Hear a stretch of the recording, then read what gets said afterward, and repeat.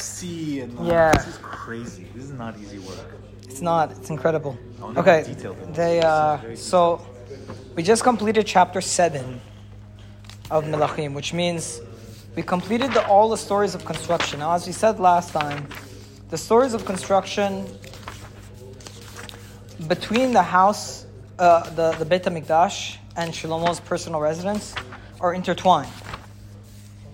As we said, the breakdown is that first we have the work with stone, which is the foundation and the superstructure, not the superstructure, the basic structure of the Beit HaMikdash.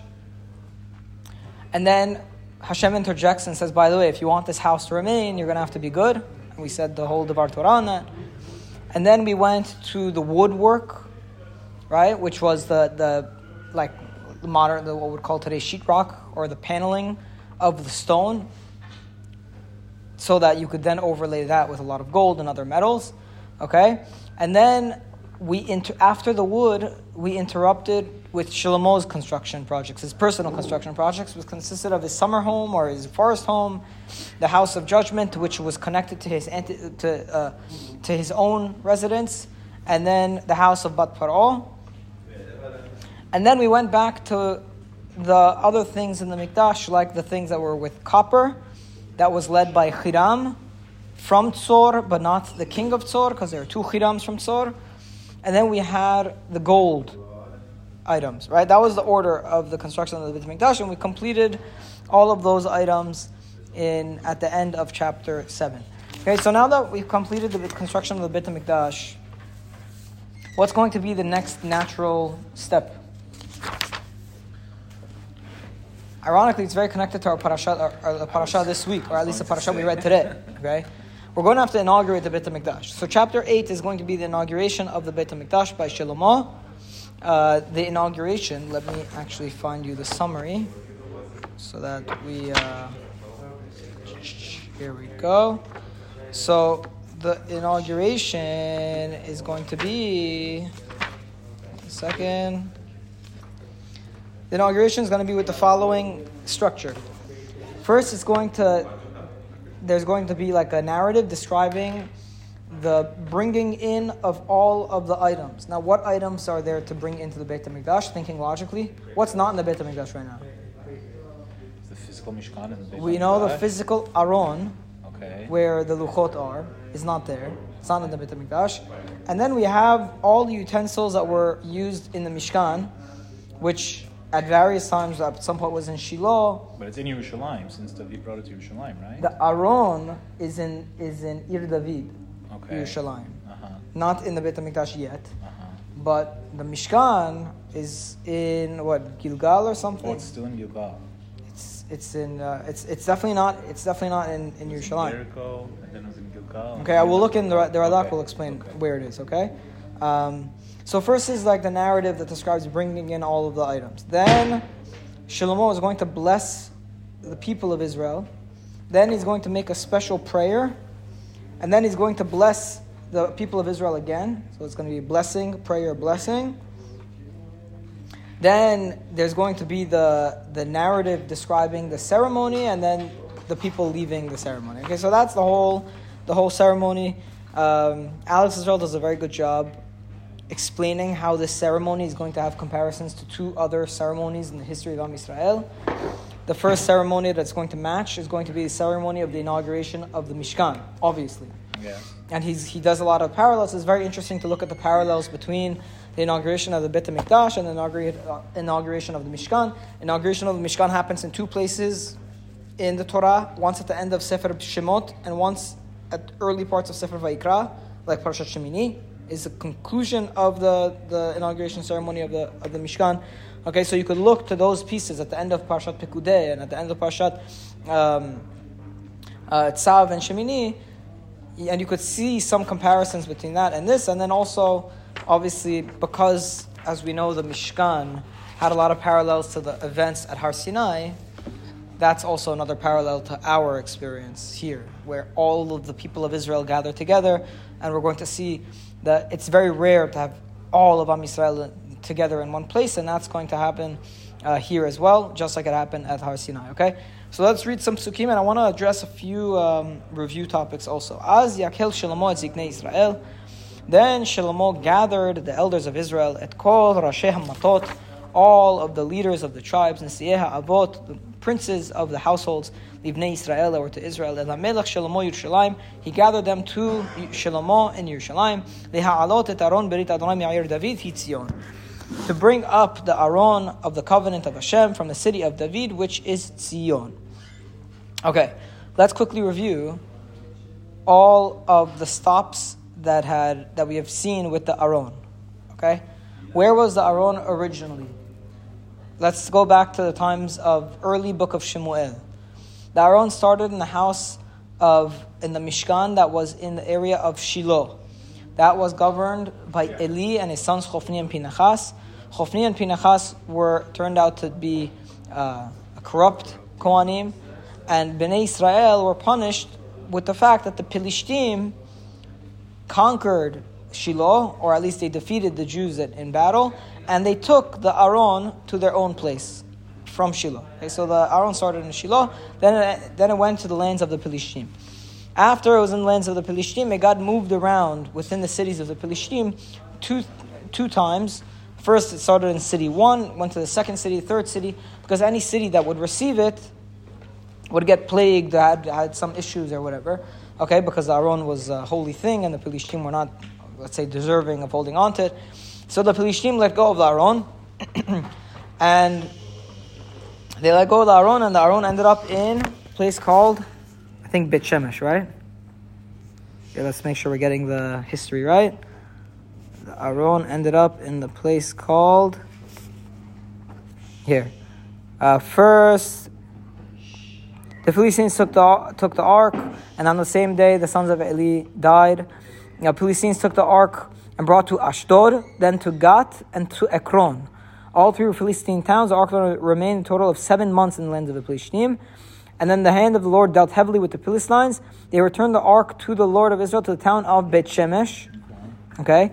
Then the people of Bet Shemesh looked at the ark when they weren't supposed to. They did not treat it with utmost respect. And 50,000 people died. Okay, that was an underrated plague that we mentioned at the beginning of the book of Samuel. Okay. Then the people of Bet Shemesh sent messengers to the inhabitants of Kiryat Yearim. Kiryat Yearim is in the area tribe of Yehuda's territory. Okay, they took it to Kiryat Yearim, and it was taken to the house of Abinadab. Abinadab, where he was able to handle the ark. Then, at some point they brought the ark to the battleground. But the next real move from the house of Abinadab in Kiryat Yearim was when David brought the ark to Jerusalem. But that also had its problems, because the first time they brought it to Yerushalayim, Uzzah, one of the people that was carrying the Aron, or that was not supposed to carry the Aron, touched the Aron, and he was put to death. Okay, so then David, instead of bringing it into the Ir David, into the city of David, he gave it to a person called Oved Edom. That was called from Giti, who seems to be like a Jew who lived in the Pelishi town. Okay, and the ark remained there for some time. So the Aron, last we saw it, was in the house of this man called Oved Edom, and it never made it. I mean, and this was in probably Yerushalayim area. Okay. But it never made it into its final resting place. That's just where we took it. And then, there's one more step that they didn't say here. After that, they saw that the house of Obed Edom was blessed. So they said, "Oh, God had forgiven us." Then they had a final procession and brought it into Ir David, into a tent structure. Okay, so that's where the Aron is. The Aron is in the city of David, in some kind of tent structure, in some temporary tent structure. Which is very close to the thing. However, the Mishkan and all the old vessels are still somewhere else. I have to look in Radak to see where it was exactly, okay? So now back to our story. Pasuk Bet. Vaykalu el HaMelech Shlomo kol ish Yisrael b'yerach ha'etanim b'hag hu ha'chodesh ha'shevi'i. They gathered to the king Shlomo, all the people of Israel, in the month of Etanim, Behag, hu HaChodesh HaShevi'i. Okay, so we know we have to work backwards, because we know Chodesh HaShevi'i, counting from Nisan, would be the month of Tishrei, right? Nisan, Iyar, Sivan, Tammuz, Av, Elul, Tishrei. Okay, if you get to 7, you get to Tishrei. We know Bechag is the holiday. What's the main holiday of the year? The main holiday of the year in the Jewish tradition is Sukkot. Okay, so Chag, when it says generally Chag, it's referring to Sukkot. Yerach Etanim was like, let's say, maybe a Jewish name for the month of Tishrei, for the 7th month. That's the month of strength. That's what Etanim means, and there are various interpretations why it's called Yerach Etanim. Some say it's because there are a lot of mitzvot on this month, because there are a lot of holidays on this month. You have Rosh Hashanah, Kippur, Sukkot, and Sukkot is flooded with mitzvot and so on. Some say Etanim is because when the crops grow. Okay, it's when people would bring in their fruits, which was a month of health and growth of produce. So that's the strength of the month. Some said there was a month when a lot of people, some of the avot were born. I guess the claim is the avot were born in Tishrei. Okay, so there are a lot of interpretations why it's called the strong month. Okay. All the people of Israel came, the elders of Israel came, and the Kohanim carried the Aron.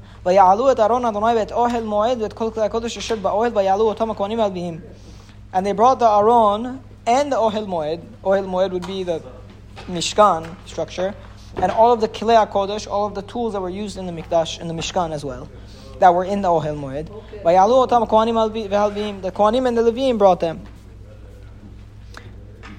Let's see. Where did I want to read?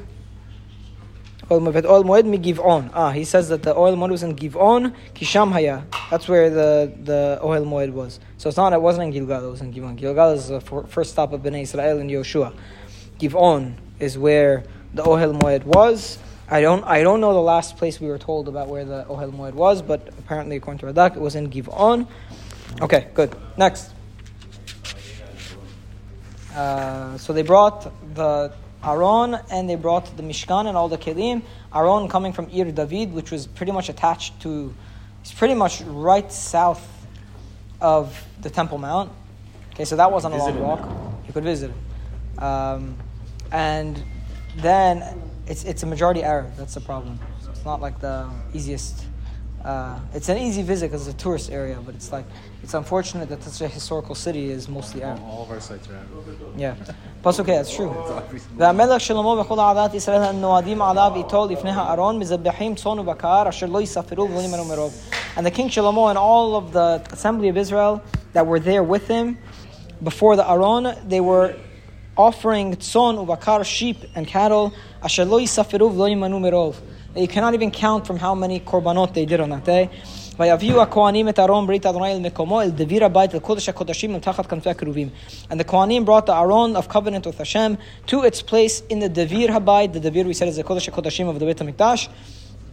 To the Kodesh HaKodashim under the Kanfei HaKeruvim. What does it mean that they brought it under the wings of the Keruvim? Shlomo had his own Keruvim, remember? Yes. So even though attached to the Aron already is Keruvim, when they're bringing it into the Beit HaMikdash, they're bringing it under the Keruvim that Shlomo made. Okay? For the Keruvim had outstretched wings over the place of the Aron. And the Keruvim, they covered over the Aron and over its beams that was held from on top. Okay, now a very interesting thing about the beams that they held the Aron with.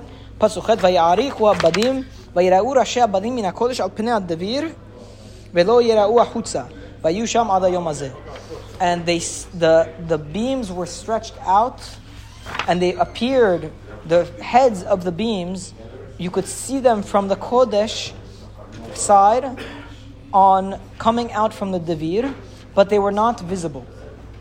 And they were there until this day. Well, let me explain what this pasuk means before we stop for the day. It's very similar to what was the case in the Mishkan.